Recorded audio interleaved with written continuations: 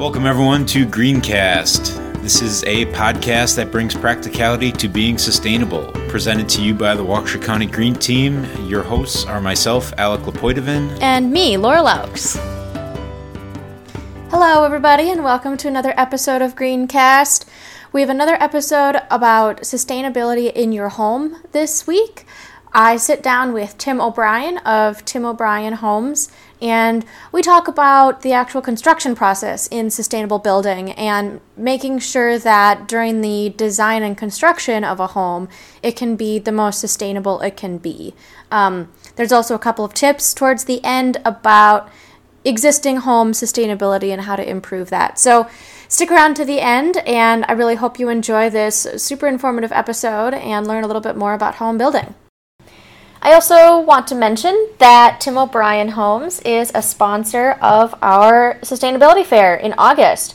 So the Waukesha County Green Team is putting on a Sustainability Fair at Retzer Nature Center in Waukesha on August 28th from 9:30 to 3. And so if you're in the area, please check it out. We're really thankful to Tim O'Brien Homes for sponsoring this year. And in the next couple of weeks, you're going to hear a couple more episodes specifically about the Sustainability Fair and a couple of exhibitors that we have there and learning a little bit more about the things that we have going on. So thanks again for Tim O'Brien for sponsoring. Tim O'Brien founded Tim O'Brien Homes along with his partner Matt Newman in June of 2007. Since the inception of Tim O'Brien Homes, the company has been honored to receive the Silver NHQ Award in 2016 and the Gold Award in 2017. At the start of 2018, the company had also broken ground in Wisconsin's first net zero energy neighborhood, Red Fox Crossing in New Berlin, and is the leading innovator of solar energy homes in the state of Wisconsin, partnering with Sunvest Solar Incorporated.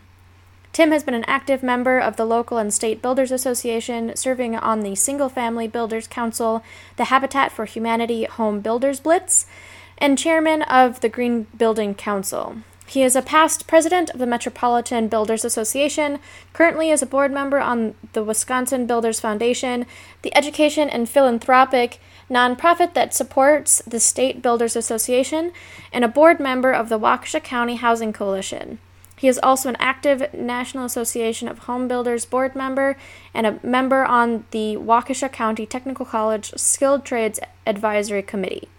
He serves as a board member for the EEBA. Tim is very active in several Waukesha area school districts, running a home building project with the high school construction trades program at Oconomowoc High School for the past 10 years, as well as pioneering a brand new curriculum for New Berlin Eisenhower High School's trade program, as well as Franklin High School. I also want to apologize for the poor sound quality on my part. We were recording in a different medium, so I know I sound pretty tinny on my side, but Tim sounds amazing, and that's really all that matters for this episode. So bear with us for this one. Enjoy! Hi, everybody. Welcome to Greencast again. We've got a really cool episode for you coming up. We're going to talk to Tim O'Brien of Tim O'Brien Homes. We're going to get more into the home efficiency side of sustainability. So welcome, Tim. Hey, Laura. Thanks for having me. It's great to be here. Awesome. So let's dive right in. I want to know more about what inspired you to get into the home building business and kind of a little bit more about your background. Yeah. So, actually, I've always had an interest in home building all the way back to when I was really young and took courses in junior high school and high school on drafting and architecture. And I've just always really been fascinated with residential architecture is kind of really where it started. And I did, speeches in high school. We have to do the speeches. I did Frank Lloyd Wright in his work, and any stories that I had to write, they kind of centered around projects he did, and so I always kind of enjoyed that.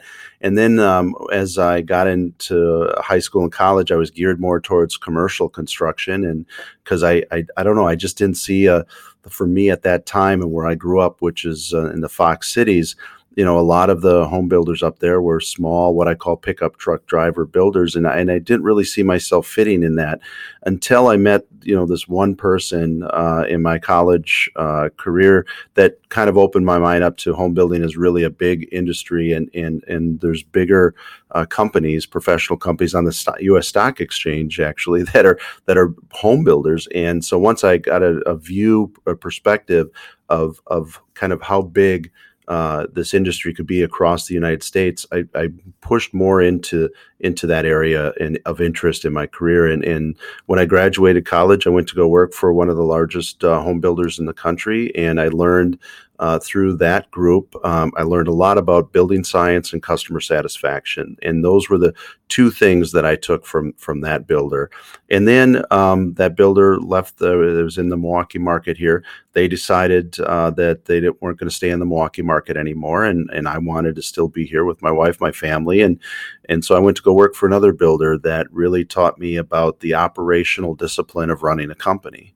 So I was able to take those three traits, the building science, customer satisfaction, the operational discipline, into starting Tim O'Brien Homes in 2007 with my partner, Matt Newman.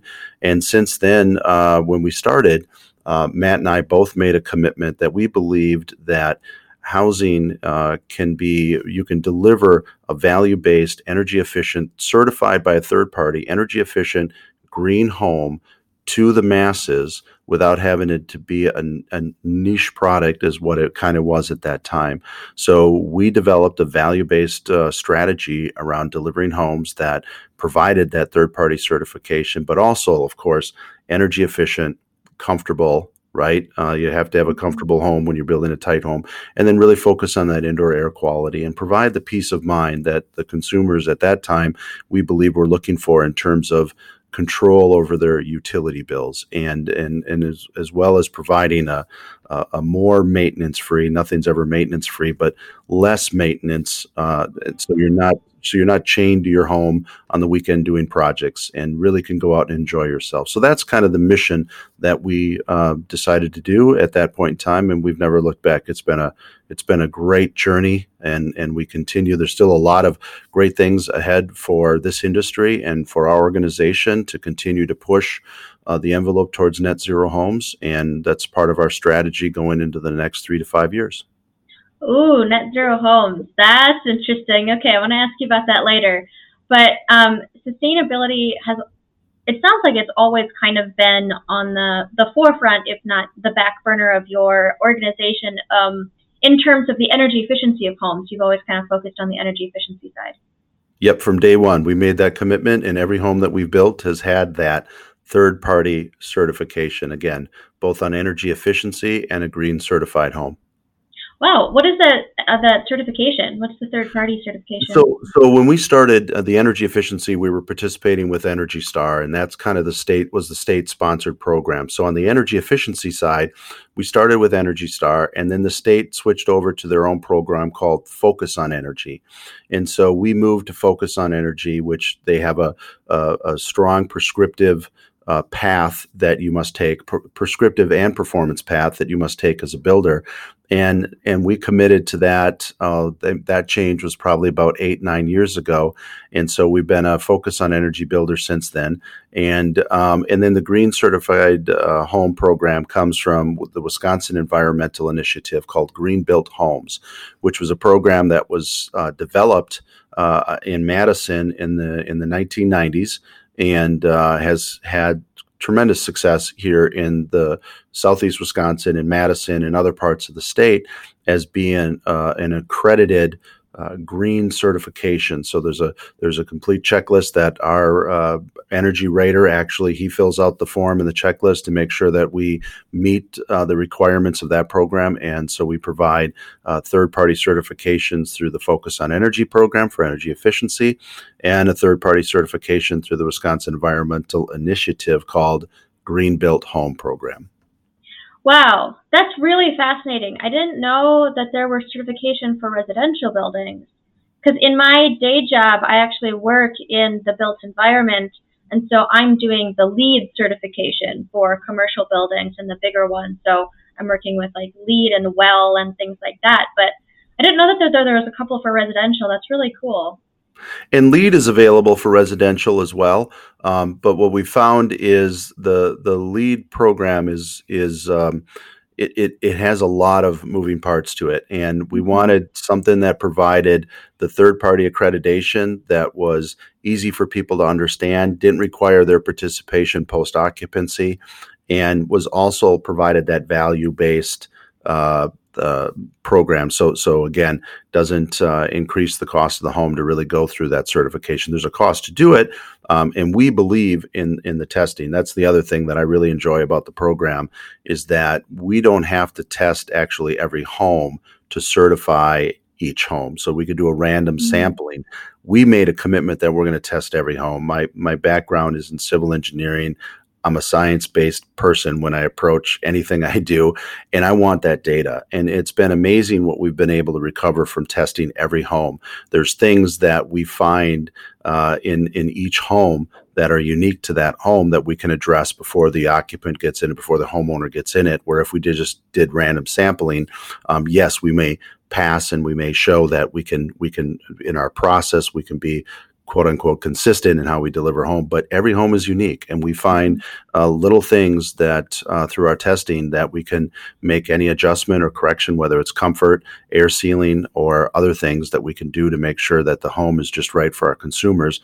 We're committed to testing each and every home. And again, since we started in 2007, not a single home has gone by without going through that rigorous testing at the tail end of the construction.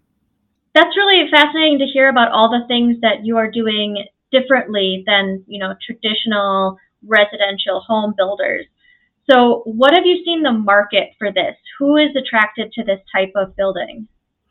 Well, what we've found is that we position it in our marketplace that we have to deliver the value, because what we found early on when we offered energy package upgrades, people gravitated more towards, again, like countertops and wood floor and other finishes. And they thought, that they made the assumption that, well, if this is built to code, it should be energy efficient.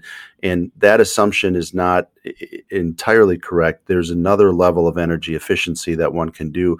We don't build to the energy code. We build above energy code, about 20 to 30, and in some cases, we're up to 40% above energy code in the homes that we build, depending on options that the customer takes, the layout of the home and things like that. So we have to focus on what is the best value that we could deliver for the customer, because it's, if you compare our home to a traditional energy code built home, yes, we do have greater level of cost in the home. But when we look at that cost, we want to say, if we put this additional energy component into the home, we want to make sure that it returns an investment for our homeowners in ideally less than 3 years, but no more than 5 to 7.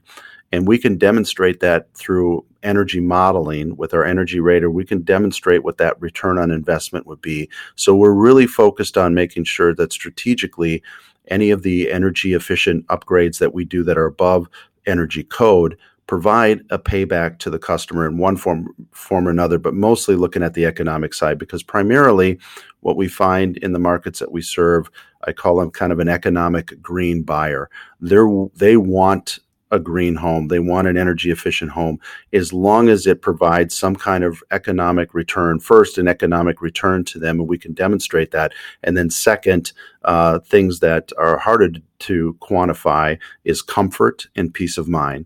But it really starts first with the economic discussion. And once we get through the economic discussion, they make decisions on how much they value comfort, how much they value peace of mind. And really, when we've used that strategy and we've dialed it in over the years, and we feel we've got it really dialed in right now, the consumer understands it, they respond to it, and they put their investment into the home. We talk about the total cost of home ownership.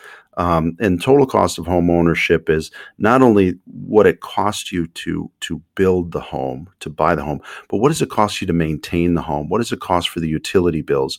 What does it cost on the life cycle of the home for you as an occupant to have that investment? So I think the important conversation is really total cost of home ownership, not just what it costs up front to build it, but what does it cost to maintain it? And what are the utility expenses? Because we can show you that you could save 30, even 40% on your utility bills over a traditional code-built home. And that's pretty significant, especially we don't see energy costs slowing down. I mean, actually, they're going to continue to go up and probably go up more than the consumer pricing index as utilities require more upgrades, additional capital investments that all cost money. And to deliver that energy is going to continue to cost more money. So if we can reduce the consumption in the home and we can build a tighter envelope in the home, we can reduce the utilities needed to service that home and to provide a comfortable environment for our buyers. That is such a great point. And that's kind of the whole idea of sustainability, right? Is to not, you don't look at the one piece. You got to look at the whole life cycle of the thing that you're using and make sure that it's going to continue to be efficient the whole time. So it's not just looking at, the built house, but if you can design that in a way on the front end to be more efficient the whole life cycle, that's just going to, make the entire thing better versus trying to retrofit something to be more efficient later. It's so much more cost effective to do it in the design phase. Very true. Yep. Yeah. And I also love your point on the cost effectiveness of this, because I think a lot of people, business people in particular, forget that, to a great extent, sustainability is about saving money. It's about the resources that you're using and trying to use less resources. And so if you use less resources, you're not spending money on the resources.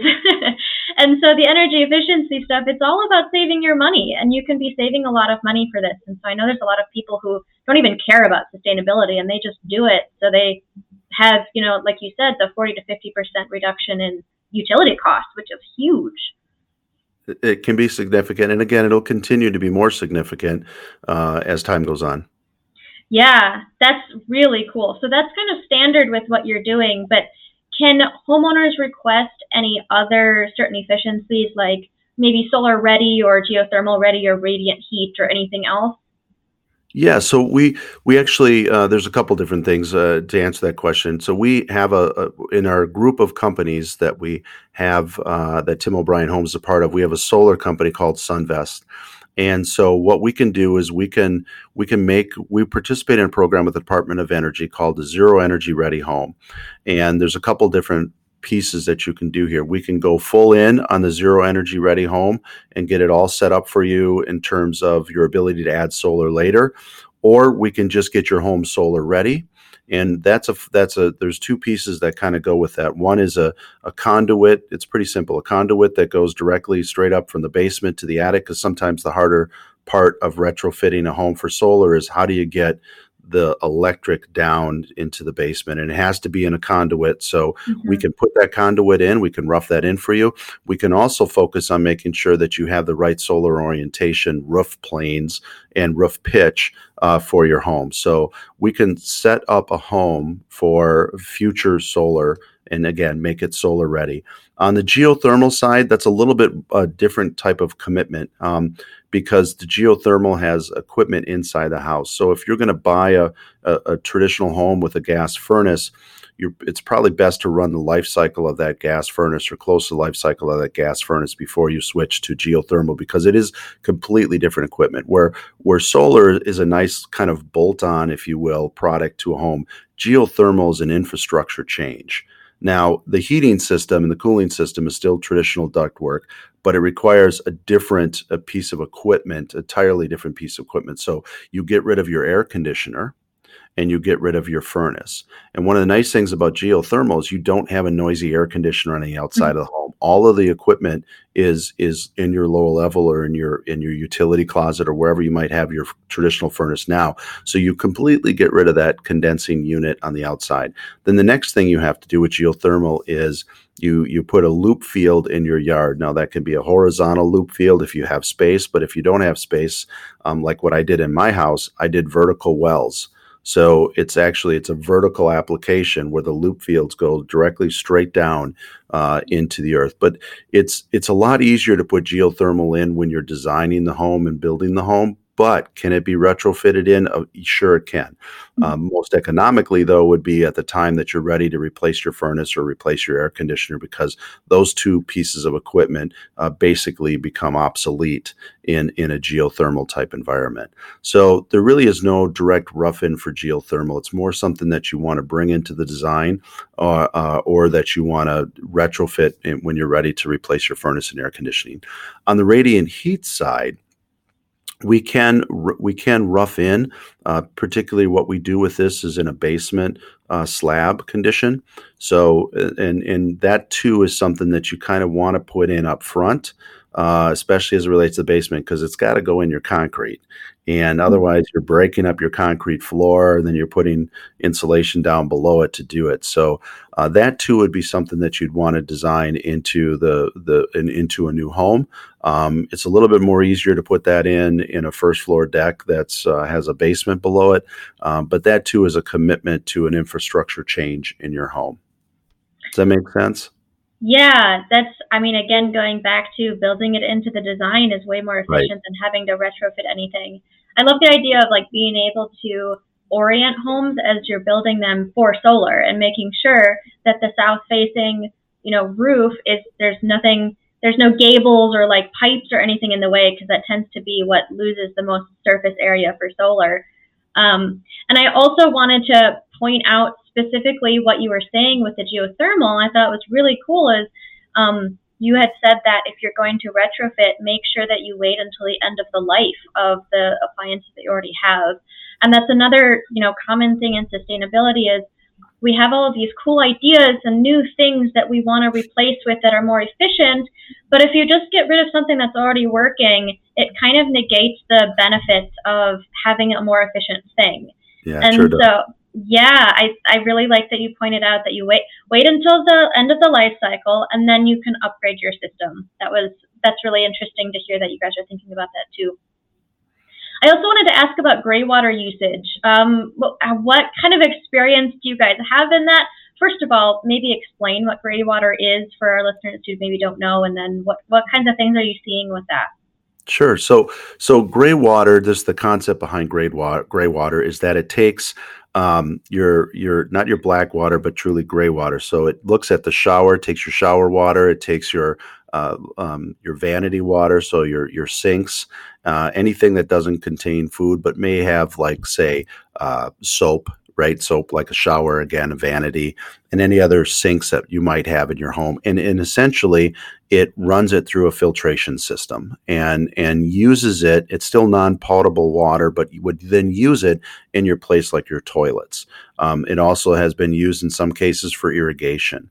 And so your toilet water, your black water, that still goes completely out of the house. So we're really just recycling the water that comes from the shower, the bath vanities, and any other sink that might not have food particles going down it.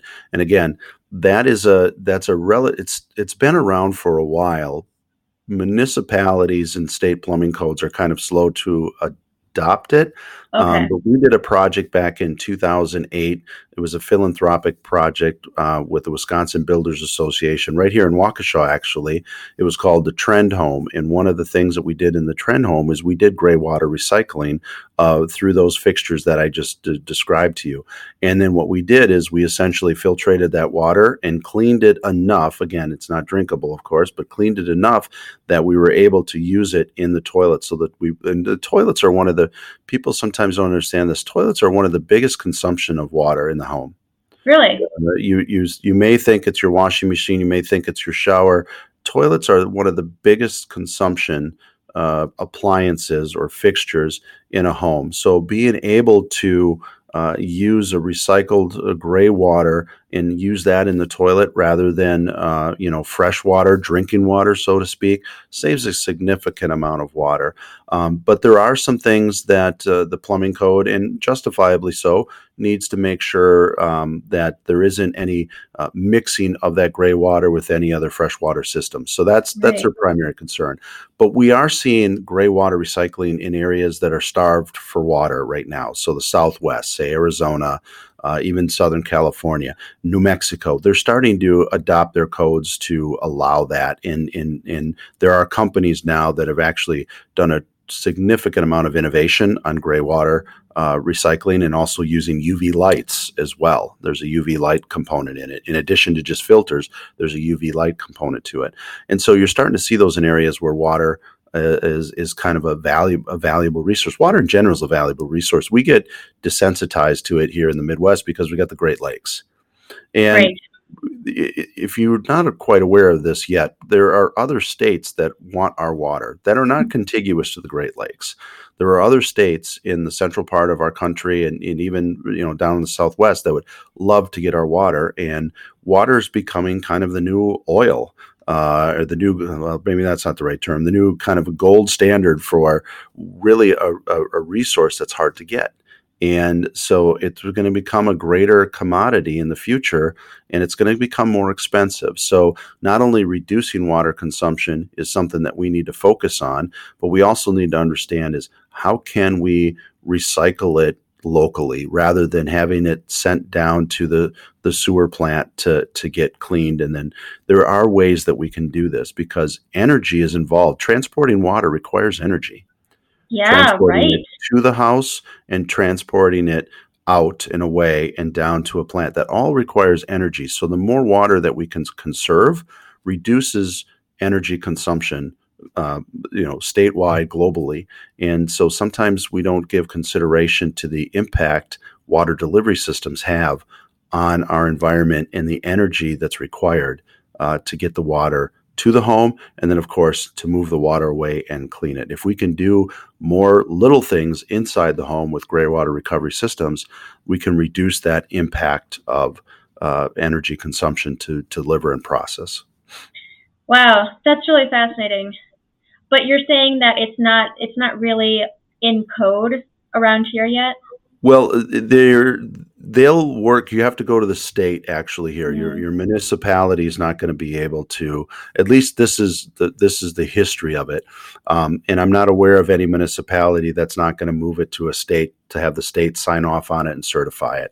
But in other parts of the country, they're definitely more progressive on it because water is very valuable and it costs a tremendous amount more, almost 4 to 5 times more than what we pay here. So when you get to that level of cost, people are going to find ways to not only reduce consumption, but how can we recycle it on site? Yeah, a little bit, a different topic on water though, of trying to reduce the miles of water driven is reverse osmosis systems. So what can you tell me about that, and how does that also play in our water use in our homes?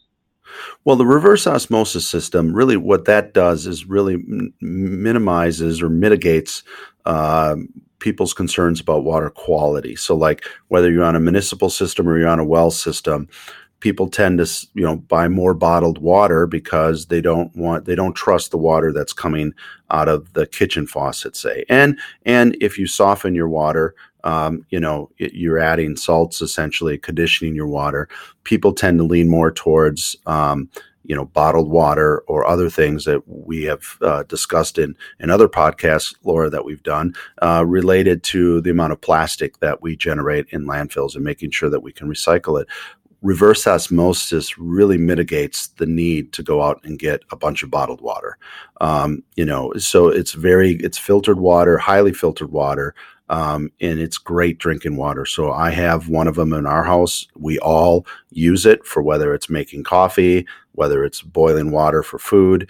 That reverse osmosis system gets a lot of use, and it really mitigates the need to go out and buy bottled water. Of course, you get your own water bottle, right? One that's washable that you use, whether it's an aluminum or metal water, whatever it might be, and that's what we use to fill up our water, drinking water in the home. And it again really negates the need for going out and buying bottled water. So reverse osmosis is going to give you that clean drinking water that a lot of people feel they can't get from a traditional water service like municipal water or well water.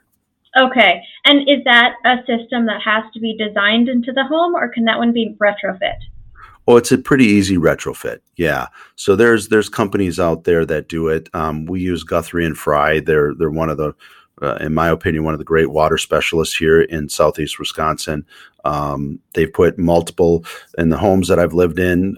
They've been involved in putting reverse osmosis systems in all of my homes, and they do the same thing as it relates for the homes that we build. So you get a water conditioning specialist like that, and they can set you up. They're easy little containers that can be little pumps that can be placed under your sink, and it'll work to condition and filter your water for you pretty quickly. But the best thing to do really is to design it into your home if you're building it, because then you can have that pump in that pressure tank located down in the basement. All your filters are down in the basement, and then it's a direct line to wherever you want that faucet to end. Okay. All right. So you had mentioned a little bit ago about how there are other states, in the Southwest that are a little bit more focused on the water consumption. And I was a little bit more curious about how are other areas dealing with the home construction? Are there other topics that are more involved in other areas? And why has the Midwest been a little bit slower to adapt some of these environmental initiatives? Well, I think a lot of it is a function of need. And again, when you think about the water, we got the Great Lakes. There's nothing that's really a huge motivator to make a shift in how we use water.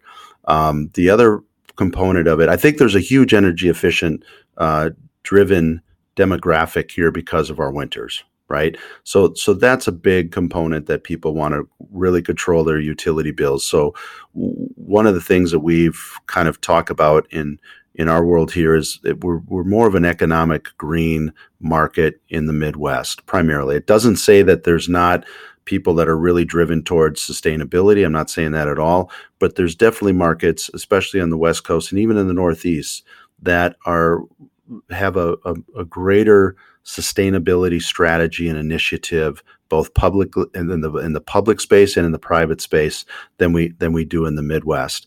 And I think it's just a function of the culture, the demographic that are in those areas, how municipalities or groups like the Waukesha Green Team position themselves in those areas to drive awareness about sustainability. But it's not to say that it's not here. It's just not as strong as it is in, say, Seattle or Portland, Northern California or Vermont, New Hampshire. You're going to see a lot more commitment to what I would call a darker green initiative. But really, any form of green is a great place to start. Whether it's very light, whether it's, kind of a Christmas tree green or it's really dark green, it's just starting at some spot is a great place to start, and then continue to drive and learn more about it and how it impacts. I think there's a lot more around health right now, right? With COVID, right.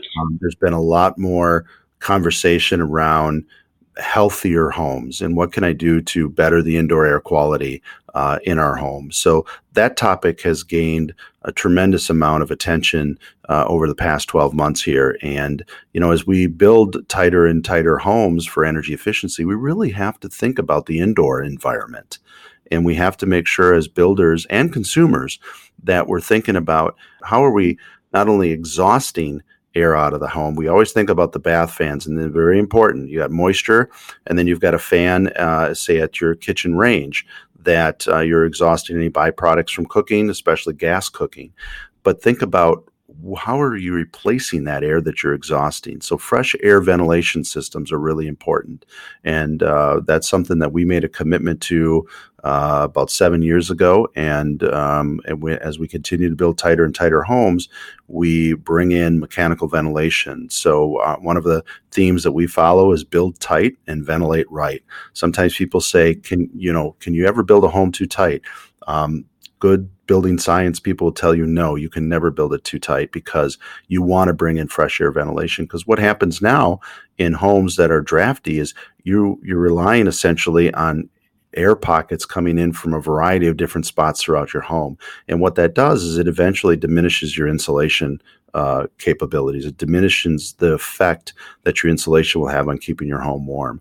So when you rely on air infiltration through your walls or through your basement or through your attic, that's the wrong strategy. Use mechanical ventilation. That way you're filtrating the air, and it's not just coming through your walls or coming through your floor and bringing any dust or pollen or any other environmental things that you don't want in your home from the outside. You're not bringing that in. You're actually filtering the air, and you're bringing in fresh, clean air into your house versus, again, kind of an uncontrolled source of ventilation. Yeah, that makes a lot of sense that, the building environment is changing as needs change. So you were saying like the water is a bigger focus in places that are water scarce, and maybe the energy is a little bit more of a focus in northern states like Wisconsin, where we have tougher winters. And now overall, because of COVID, we are focusing a lot more on the interior health and the human health of the occupants in buildings. I've seen that as well too in the commercial building side. Yeah, that's really interesting to hear.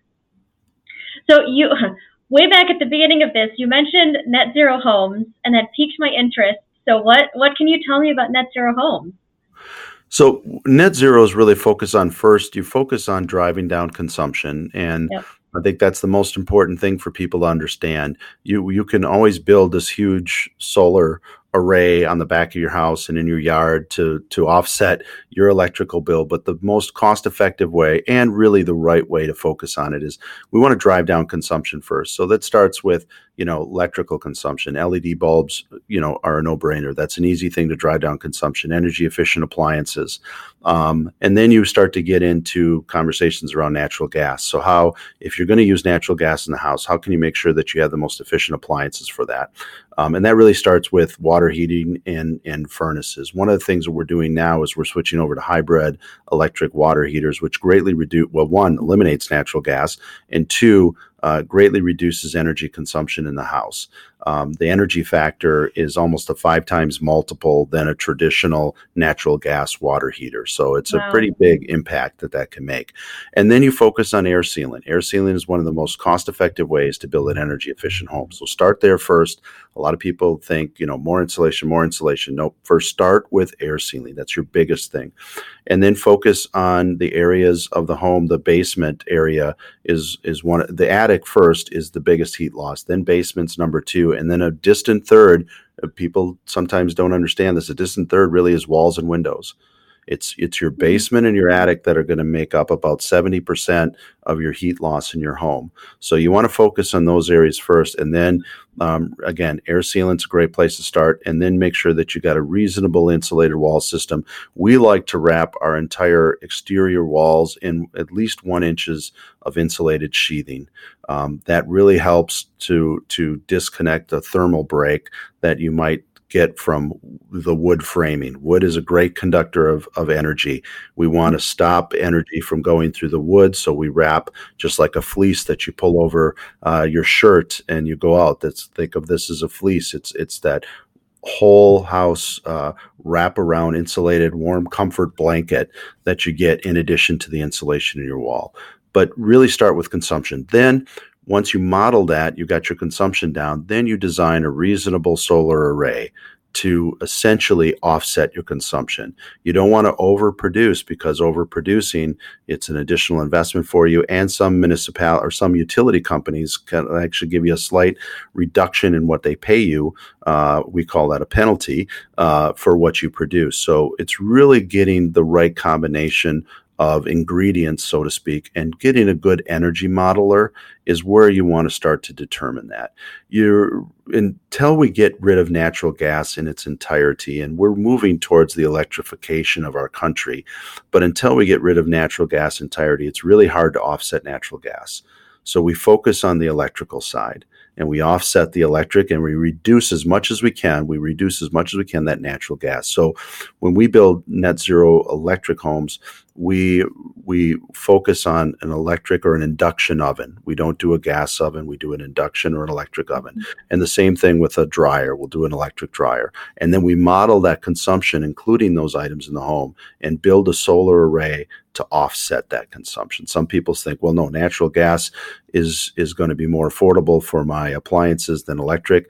Yes, and if you don't have a solar array, yes, it'll lower utilities. But with a solar array, you can offset that, and you can reduce your consumption, your net consumption in the home. So energy modeling is a great place to start for that, Laura. And but net zero homes, I prefer that the consumer drives it or the builder drives it, but there is places like California that are pushing for legislation. They already have it in place that require at least, I believe it's a 3 kilowatt solar system, but that's on every new home built.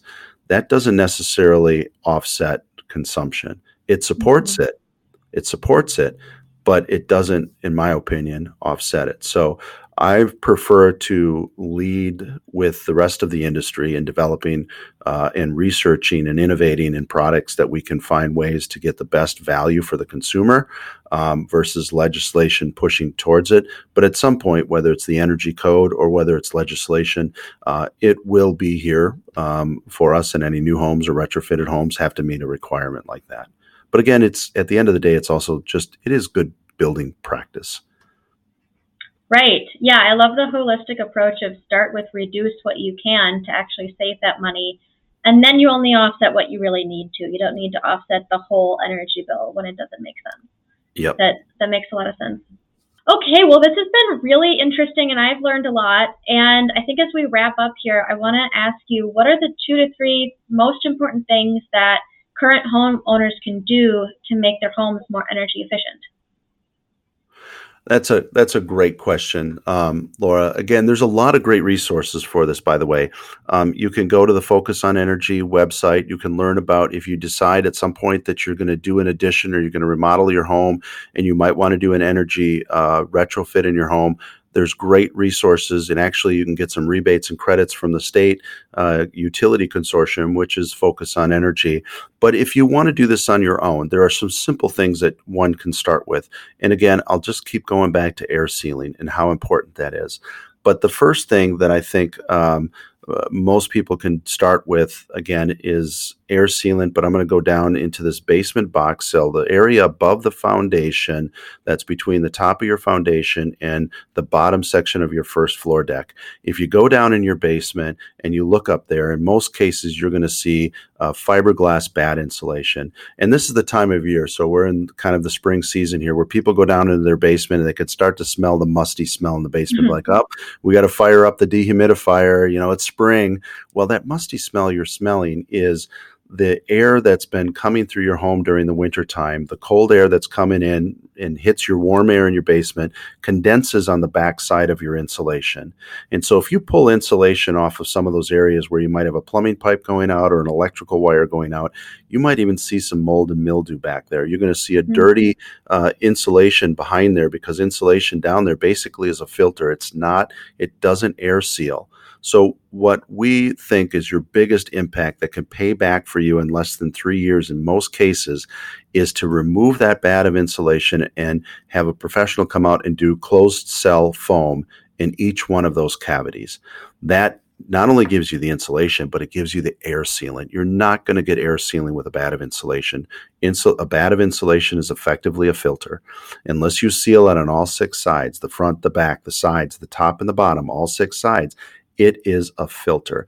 And once it filters air, and that air gets dirty, it reduces the effectiveness of that insulation. So that's the foremost, the biggest thing you can do is replace those bats of insulation and do that closed cell foam. 30% of your energy loss comes right there. The next place is really attic, where 40% of your energy loss comes. Now, it's not just adding insulation in your attic. I'm going to go back to air sealing. So if you have any, electrical fixtures in your ceiling that share that attic space, any other types of penetrations into that attic that you can seal, whether it's caulking or even just a can of closed cell foam that you can get at Home Depot or Lowe's, you can do that yourself. And if you can seal up those areas and reduce the amount of air infiltration that goes into your attic, that's a great start.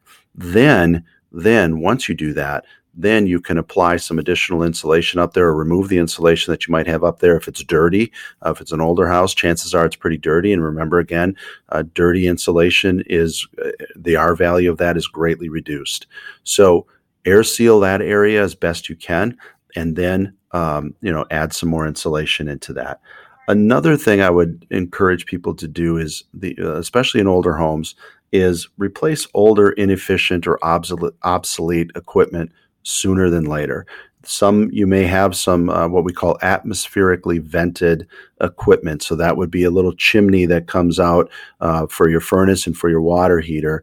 Once you start air sealing your home, those types of appliances can create a backdraft of carbon monoxide. In a very drafty home, it's okay because your home is constantly exchanging air. You don't control that, but it helps to mitigate any type of carbon monoxide concern.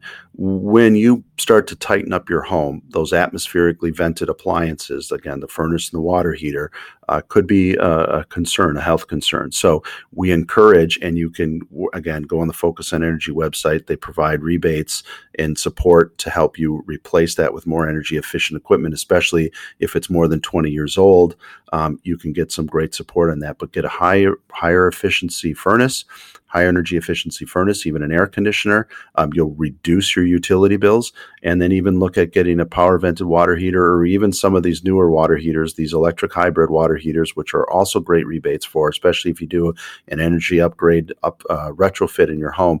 You can get some support from this Focus on Energy in helping to mitigate some of the costs, but you're going to have a much more comfortable home, a safer home, and you're going to lower your utility bills. And resale wise, a home's going to sell better with newer equipment than with older equipment. That makes a lot of good sense. Thanks for those actionable tips there. So I think lastly, do you want to just shout out your podcast real quick? Yeah, so thank you, Laura, for that. So at Tim O'Brien Homes, we started a podcast in last September, and we release 2 podcasts every month, and the program is called Building Sustainably, and we focus on topics just like what we talked about here on how to build a sustainable environment in your home. We talk about also too the sustainability of our building industry. We talk about sustainability of the labor force that we work. We work with high schools across the Metro Milwaukee area and also in Madison to help promote trades courses and give kids an opportunity to work side by side with trades in the field to see if this is something of interest to them that they want to grow into as a career and potentially as a future small business owner. So we really focus on providing resources and information that are along the lines of building a sustainable home, a sustainable business, sustainable operation, and a sustainable career. And so that's pretty much kind of what our podcast is. We've had some great speakers from all around the country, and then we've also provide some more information just about what's happening in the world of home building today. So we really appreciate the opportunity for you guys to come out and check on that podcast as well. Yeah, I'll definitely share a link to that podcast and any of the resources that Tim has mentioned on this episode. There's a lot to go through, so we want to make sure that everybody has what they need to make their home a little bit more energy efficient. So thank you, Tim, for joining me today. I hope you have a great rest of your week. Hey, Laura, thank you so much for being here. And thank you for doing what you guys are doing at the Waukesha Green Team.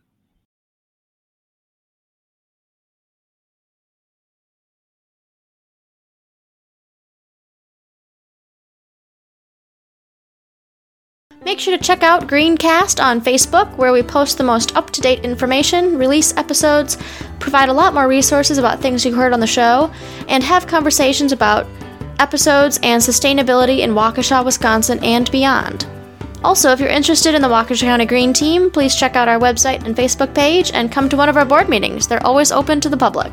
Greencast is produced through the Waukesha County Green Team by Alec Lepoitovan and Laura Laux, with help from Stacey Balsley.